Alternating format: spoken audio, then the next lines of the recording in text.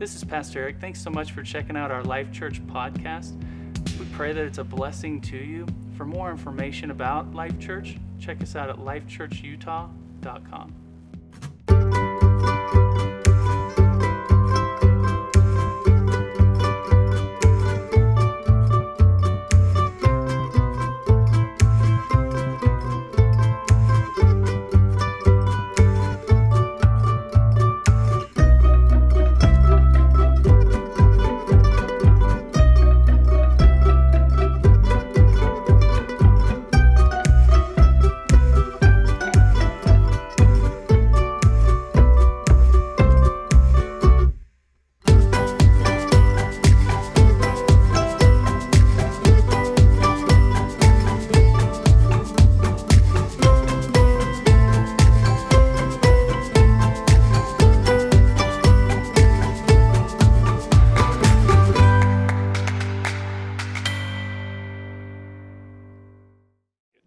Of January here, we've been talking about what I consider to be maybe the most important question that you can ask in your life and your daily life, and how you approach your daily decisions, not just the big issues, but even the smaller ones.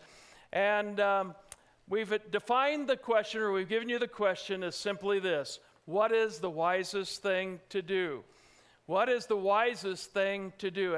And just by way of refreshing your memory, over the last couple weeks, I've said this does not necessarily apply to what is legal versus illegal, because there's a lot of legal things that you can do that are not wise things to do. They're legal, but they're destructive to you, and you need to understand there's a wisdom involved in approaching life successfully. And it's not necessarily a matter of what's right or wrong, or it's not necessarily a matter of what I like versus what I don't like in life, because again, there are a lot of things that you may like that can be very destructive in your life, very hurtful to you and the blessings of God in your life.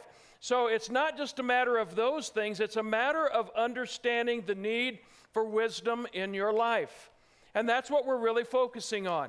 What is the wisest thing to do? It's not just a matter of how much do I know, but how much wisdom do I have to go with my knowledge. In fact, through the years, I've had a lot of people who have asked me from time to time, Pastor, what's the difference between wisdom and knowledge? Are they the same thing? And no, they are not the same thing. This is my simple definition of wisdom.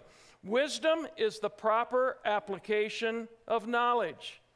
If you don't apply knowledge well with wisdom, you will not succeed in life. So wisdom is learning to apply knowledge rightly. So what that means is basically this: you can know a lot of things about a lot of things, and yet it will do you no good whatsoever if you don't know how to apply what you know. If you can't apply your knowledge, the knowledge will do you very little good personally. Let me give you an example of this. When I was a kid in grade school, and probably when you were a kid in grade school, you learned a powerful mathematical formula. It's a truth that has revolutionized modern culture around the world. In fact, it has even changed the outcome of wars. What is this simple truth, or what is this mathematical formula? Simply this. What is it? E equals, I almost forgot it. E equals MC squared. You've heard that in your life. E equals MC squared. Albert Einstein was the first human to discover this truth, and it's a mathematical formula that states the amount of energy an object has is in direct result to the mass of the object multiplied by the speed of light squared. Got it? Amount of mass an object has is directly related to the mass of the object multiplied by the speed of light squared. So everybody has that figured all out in their minds. So I know that formula works. I know that formula is true. I have seen the results of that formula. So have you.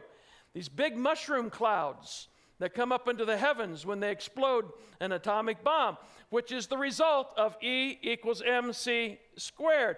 And in some cities, not so much here in Utah, but in some areas of America, there are cities that they receive their electricity solely because of that mathematical formula, because the atom is used to provide electricity for the community. But here's what I want you to understand.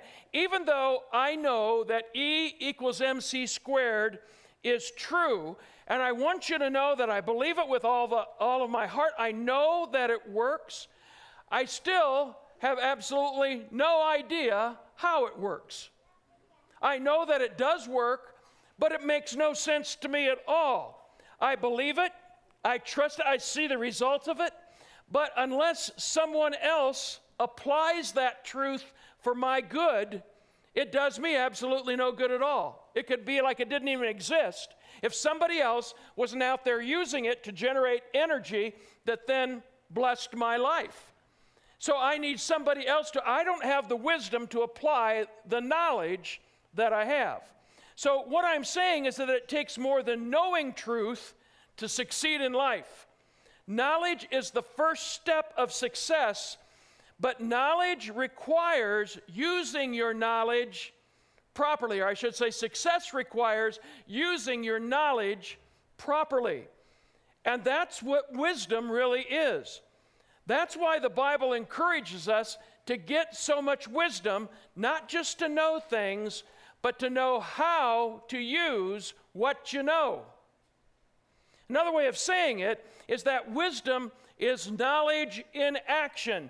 Wisdom is knowledge in motion. Wisdom is knowledge working.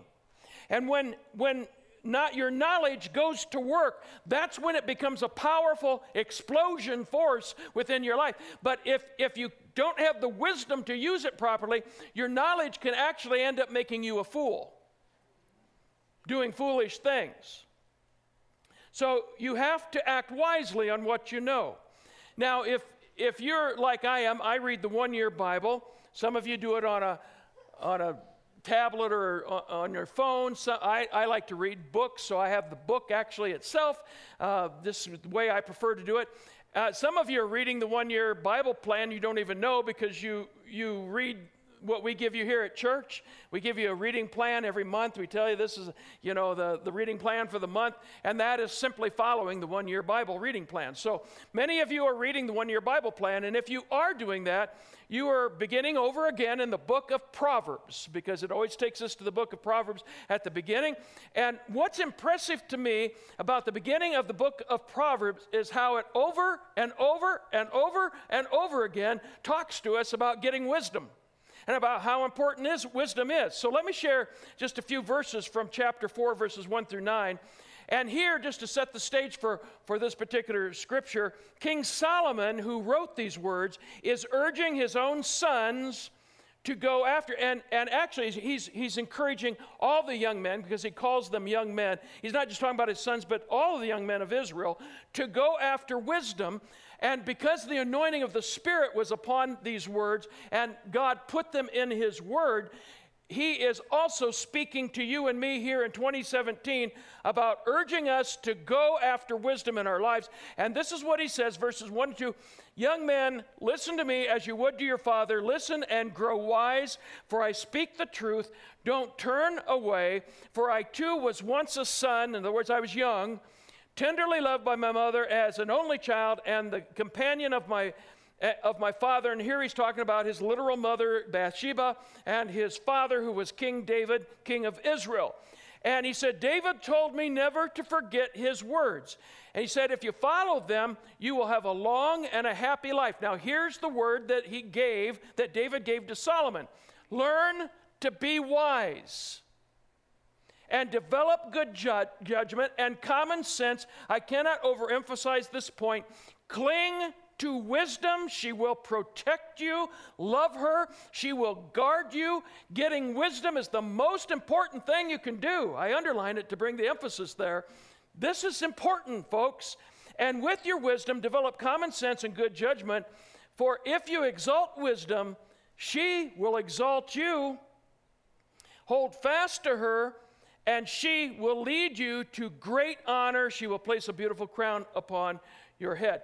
Now, if I were to give a Reader's Digest version of those 9 verses of Scripture, and so if I was to just drop them down into just a couple of words, this is what I think that Solomon is basically saying to all of us here in 2017. He's saying, stop it and start it. Stop it and start it. In other words, there's some things that wisdom is telling you to stop doing. I don't like anybody telling me, okay, well then don't listen. But then don't complain when you're not lifted up in honor. All right? There's some things to stop, and there's some things that you've got to start doing in your life. So to that end, to bring a little emphasis to our service here this morning, I want to share with you a skit done by comedian Bob Newhart. Some of you will know who he is. Now, this skit has nothing to do with anything spiritual. It's just really funny. But it also bears the point of what I'm trying to share with you this morning. So we're going to watch this for a couple of minutes. Dr. Switzer? Yes, come in. I'm just washing my hands. I'm Catherine Bigman. Janet Carlisle referred me. Oh, yes. Fear of being buried alive in a box. Yes, that's me. Should I lay down? Oh, no, we don't do that anymore. Just have a seat. And let me tell you a bit about our billing. I charge $5 for the first 5 minutes, and then absolutely nothing after that. How does that sound? That sounds great. Too good to be true, as a matter of fact. Well, I can almost guarantee you that our session won't last the full 5 minutes. Now, we don't do any insurance billing, so you would either have to pay in cash or by check. Wow, okay. And I don't make change. All right. And go. Go. Well, tell What? me about the problem that you wish to address. Oh, okay. Well, I have this fear of being buried alive in a box. I start thinking about being buried alive, and I begin to panic. Has anyone ever tried to bury you alive in a box? No, but truly thinking about it does make my life horrible. I mean, I can't go through tunnels or be in an elevator or in a house, anything boxy. So what you're saying is you're claustrophobic. Yes, that's it. All right, well, let's go, Catherine. I'm going to say 2 words to you right now. I want you to listen to them very, very carefully. Then I want you to take them out of the office with you and incorporate them into your life. Well, shall I write them down? Well, if it makes you comfortable, it's just 2 words. We find most people can remember them. Okay. You ready? Yes. Okay, here they are. Stop it!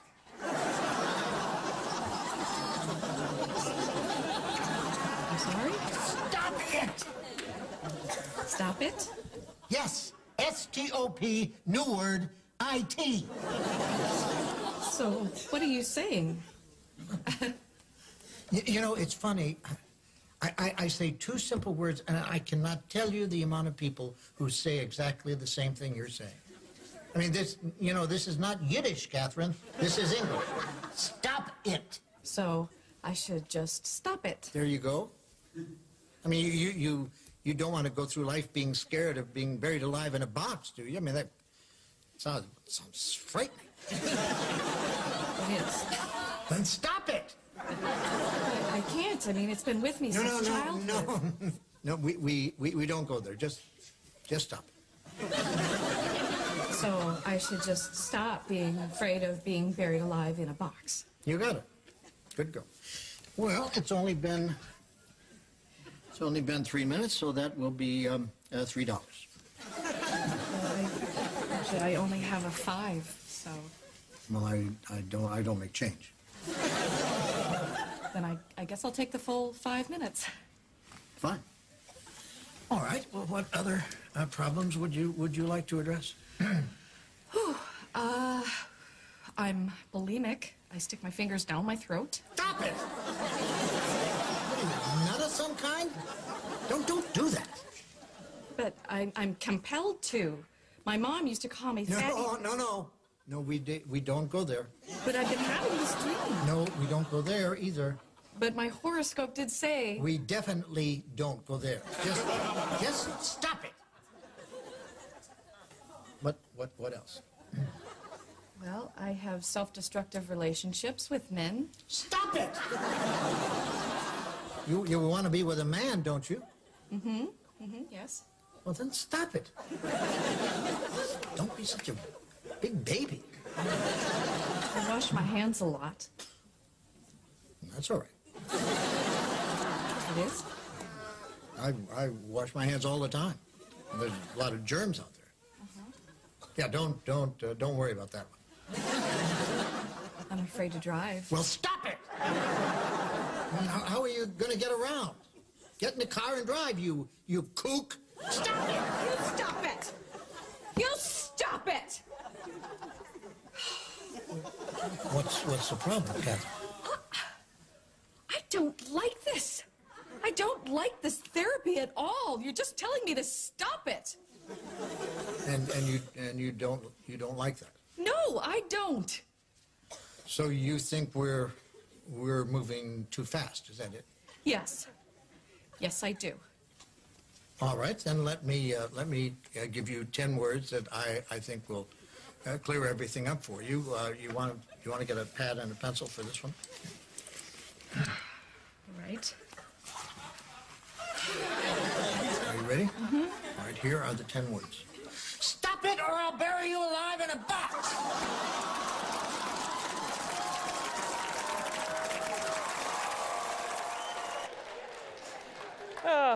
Now, I have to tell you, that is my method of counseling. So if any of you want to come and see me, that's it right there, basically, in a nutshell, what you'll get from me. Not really, but probably, in some cases, that's good advice. I think what we are understanding, though, is that most of us need to stop doing some things that are hurting us. And those things need to be changed in our lives, and as simple as that, we just need to stop it. Now, when it comes to New Year's goals, most everybody thinks probably primarily about one thing, and that one thing would be our physical condition, right? How we're doing physically in our lives and so forth. And when it comes to physical condition, especially at the new year, what is the number one thing that we all want to achieve during this new year? We think about it's what? Losing weight. Yeah, weight loss, losing weight. And I think probably most of us know that if we lost even just a few pounds, we would probably improve our health, our overall health quite dramatically. But our series today is not talking about talking about knowledge, that what we know. It's talking about how to apply our knowledge. In other words, it's talking about wisdom. So maybe you know that losing weight will help you and will help improve not only your physical health, but your mental health as well. But what we have to ask ourselves is, do you have the wisdom to use the knowledge that you have to achieve the goal that you know is out there in front of you? Because the truth is, we only have one body here on this earth, and our usefulness to God, which is our primary concern as Christians, is either enhanced or it's diminished by our physical condition and our physical fitness. So with this main question that we've been talking about this month, with that in mind, what is the wisest thing to do? Applying that to our bodies, what is the wisest thing to do when it comes to your physical and emotional well-being, your physical and emotional health?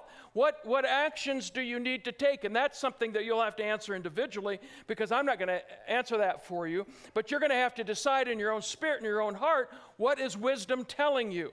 And I want to share just a few thoughts with you about what's the wisest thing to do? So just some foundational stuff for you to think about with regards to your body and your mind. The first thing I would say would be this: your body is important because it's the temple of the Holy Spirit. As a believer, God lives inside of you.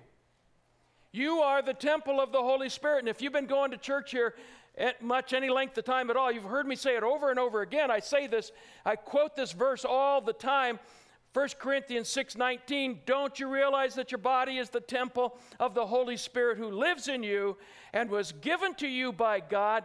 You do not belong to yourself. Now, this verse is telling us at least three things. Number one, we don't need temples today. Man-made temples are useless today because the purpose of the temple in the Old Testament, or the tabernacle which preceded the temple, was that the presence of God literally resided inside a room called the Holy of Holies, or the most holy place. And he was in there, and he was separated by this giant curtain, which kept him separated from the people because he was holy and they were not. And if his holiness came out among the people, he would just kill all the people because they were not holy, and they could not become holy. Even by the shedding of blood of innocent animals on an altar, they could be forgiven that way, but they could not be made holy that way. They still were sinners. And so God had to keep his presence separated. But when Jesus came, we sang about it this morning, when he came and he died on the cross and he rose from the grave, you know what happened? He became Emmanuel, God with us. Now he doesn't live in the church building. He lives inside of us as his people. So we are the temple of the Holy Spirit, which means we don't need man-made temples anymore. All right, the second thing that I pick up from that is that our bodies are now the temple of the Holy Spirit. We already talked about that. But what I really want to focus on is the word body, because Paul doesn't say that you are the temple of the Holy Spirit. It almost kind of surprises me that he doesn't. And he doesn't say your heart is the temple of the Holy Spirit. What he says is your body is the temple of the Holy Spirit. As long as you are on earth, your body is the residence of the working of God in the world. He uses you to touch the world, okay?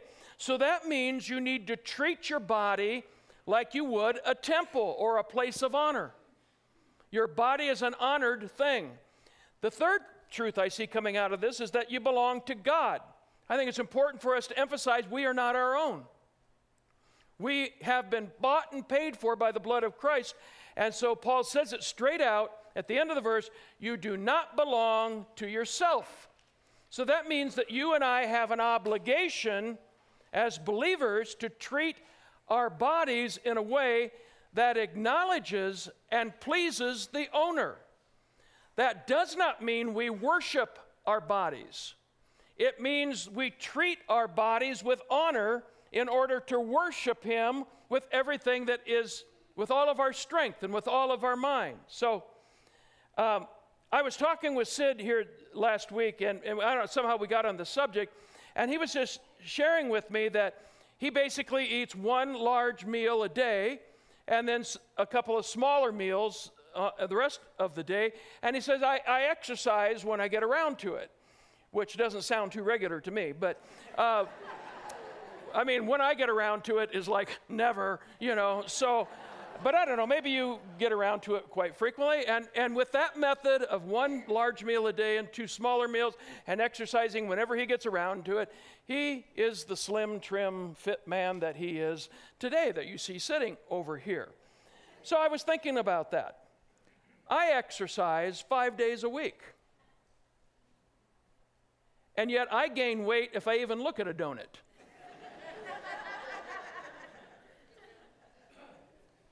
It's not fair.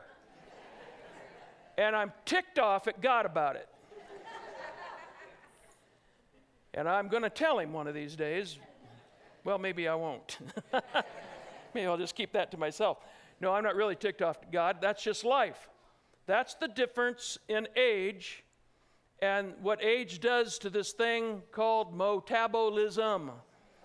Your old Mo does not get does not get faster as you get older. It gets slower as you get older. And so suddenly what you were able to do when you were 18 or 25, now when you're 45 or 50, you can't do that anymore and get away with it. So what's the wisest thing, given this is true, what's the wisest thing for me to do with my physical health? Well, the truth is I can't be like Sid anymore. And I can't be like Pastor John anymore, or Dustin, or Pastor Marco, or certainly not Pastor Eric. He's like in his 20s, you know. So I for sure can't be like any of these guys anymore. At my age, wisdom tells me that I need to make different choices if I want to stay healthy. And you know, it's the same for you.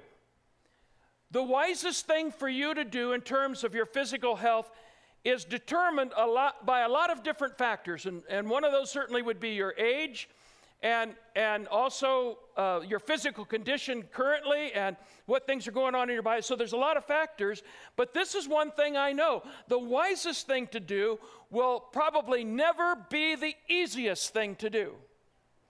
The wisest thing to do will never be the easiest. The easiest thing to do will usually almost always be to go in a direction that is counter to wisdom. And that's why I like what one of the ladies said in the small group that Carrie and I attend, one of the life groups that we attend on a regular basis. And she just said here recently, in fact, I think it was last Sunday, that when she sat down and assessed her physical condition and where she was at that particular point in her life, she knew she had to do something. Most of us know that, and we're just like she was in this regard. She also knew that she had tried to do something about it like 100 or 1,000 times before, and it never got her anyway. It always ended up in failure. But she said this time she decided that she was going to cry out to God on a regular basis and make this more than just a physical thing, make it a spiritual thing within her life as well. And she cried out for God's strength, and she sought the face of God for the strength to do the right thing. And she said, I started doing the right thing, and you know what happened to her? She lost over 100 pounds. Wow. That's a wise thing to do. And every one of us, yeah, give her a hand.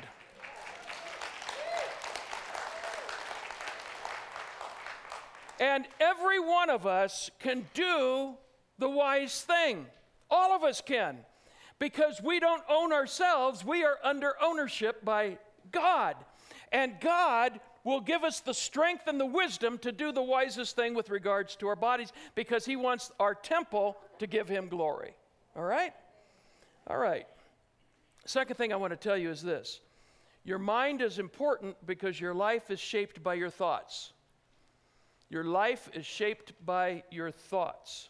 So let me share just a few more nuggets with you from Proverbs chapter 4, verses 20 through 23. My child, pay attention to what I say. Listen to my words. Never let them get away from you. Remember them and keep them in your heart. They will give you life and health to anyone. They will give life and health to anyone who understands these words. And here's the word. I underlined it. Be careful how you think, for your life is shaped by your thoughts. The problem with some of you is you have allowed your thoughts to tank. And you're staying there, and you're wondering why you have no spiritual victory, and you're justifying your thoughts because of something that's happened in your life. And because of it, it's shaping your life very negatively. So what does it mean when God's word says, be careful how you think? What are spiritual thoughts like? Well, we are told by the Apostle Paul in Philippians chapter 4, verse number 8. He says, fix your thoughts on what is true and honorable and right and pure and lovely and admirable. Think about things that are excellent and worthy of praise. Now, I will tell you that I have struggled emotionally when I have not done that. When I have stayed focused on stuff that is destructive or fuels my anger or fuels my bitterness or whatever, when I don't pay attention to that verse, I tank. But when I say, no, I'm going to stop it. I'm going to think on what's true and honorable and praiseworthy. So what's praiseworthy? Well, God is praiseworthy. And so I'm keeping my thoughts focused on him. When that happens, I'm a different guy. Now, this takes effort because our fallen sinful nature, which we all have, just because you're saved doesn't mean you don't have that in you anymore. You still have it. It's just now you have the power to overcome it. But that fallen sinful nature wants to pull you towards the negative and towards the hopeless. It does that to every one of us. If that's happening in you, you are not unique. It's every single one of us have a tendency towards negativism, towards hopelessness. Some of us, I will say, have a greater tendency towards it than other people, but all of us from our fallen nature are pulled that direction. And when that happens, it pulls us downward, and every time it will pull you into bondage thinking. And you can have bondage thinking even as a committed follower of Jesus Christ. It's what I call stinking thinking. If you don't work at keeping your thoughts from stinking, they will stink. And bondage will always follow. That's why Paul said in 1 Timothy 6:12, fight the good fight of faith. Sometimes faith is a battle. Sometimes you have to fight to stay in faith when your circumstances contradict your faith. You got to fight for faith. But never forget there's a reward attached to it. Hebrews 10:35, do not throw away your confidence, that is your faith. It will be richly rewarded. Now here's what I want to tell you. The battle for your faith takes place in your mind. So what grows out of your mind is whatever you have planted in it. That makes sense, right? You plant corn in a field, what kind of crop do you get? Wheat. Of course not. You get corn, right? There might be a few weeds in there too that blow in from the winds and stuff, but basically it's going to be corn. You plant wheat, you're going to get wheat. You plant, whatever you plant in your mind is a field. And what you plant in there will grow. If it's filled with the world's values because you keep planting those values and those seeds in your mind, then don't be surprised if you have little or no faith when you hit a real trial in your life. But if your mind is filled with the power of the Word of God, because you have let that word, that seed into your heart and into your mind, faith will dominate your thinking when you hit the trial, when you need it the most. So you might be saying, Pastor Jim, I understand what you're saying. That's me. Faith is tough for me. When I hit a crisis, my mind tanks on down and I just tend to stay down there. Well, if that's you, then my word to you today is stop it.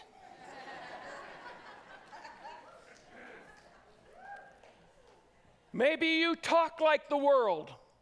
You say, oh, it's just the way everybody talks today. It doesn't really matter. Yes, it does.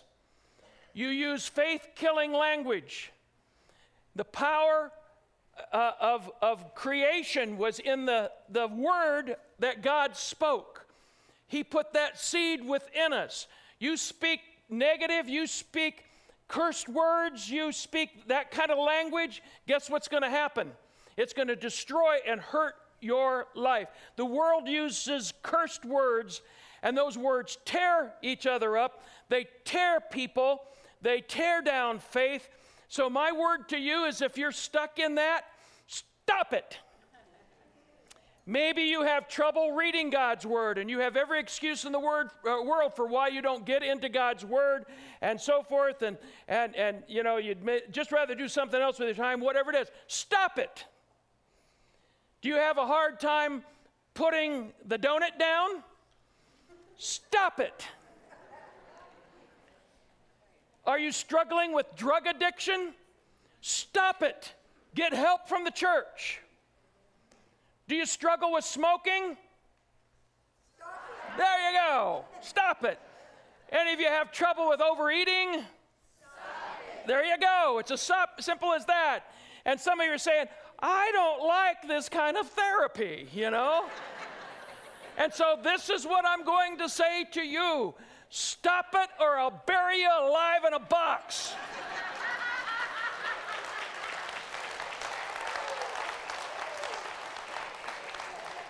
So that's all I got to say. This is Box Day. Now, I'm not saying stopping it's easy. Now, some of you are living with some consequences of seed that you planted years ago, and it's growing up now.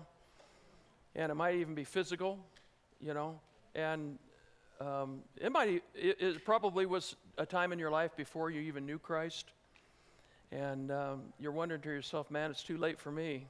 I wish I had heard things like this when I was 18 or 15. Too late for me. Is there any hope? I just want to leave you with another Proverbs gem from chapter 3, verses 7 and 8. It says, fear the Lord and turn away from evil.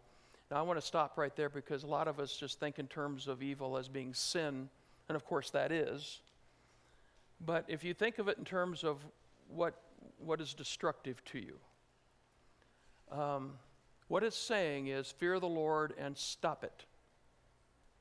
Stop giving in to what is destructive. So if overeating is destructive to you, stop it. If the donut is hard for you, stop it. Don't go where donuts are. Well, listen, if some of you are ex-alcoholics. I say ex because that's the way I see it. You're ex-alcoholics, and Jesus saved you, and that's not who you are anymore. But anyway, what's one of the things they tell you? You don't go hang around in the bars with your old friends. You don't go where there's alcohol available. You stay away from it. You got a lust problem, you stay away from computers where you can get easily on the into pornography and stuff. Make your wife put a password on that thing so you can't get in it, or your husband, whichever way it goes, and then they're standing behind you as long as you're on it, I mean, there's safeguards that you have to do, right? So if donuts are an issue with you, I love donuts more than life itself. I got to tell you, I think donuts are going to be in heaven. I really do. Donuts and pizza are going to be in heaven. I think maybe Pepsi is too. I think there's going to be Pepsi up there too, So these are just things God's given me right now. I'm speaking them prophetically to you. But so Big Jim, he comes down and he helps us. We have all kinds of volunteers that help us here at the church, So everything that you see happen doesn't just happen from the pastors. We have lots of volunteers that come and help us to make things nice for you. And Big Jim, he comes down here every Friday, and he sorts the bulletins into the notes into the stacks and everything, and and it takes time to count it all out and to which ones go to which doors and to which service and everything, and it takes several hours to do that every week. And he comes down, and I just love him doing that. But I bring it up because the guy brings a dozen donuts every time he comes down here. And here I have this problem. I walk by and just glance at him, and here goes a pound. Here's another one, And, so you're not helping me a whole lot, brother. Now, I wish I could tell you that I have always resisted the donut. But looking at me, you can tell that that's not true.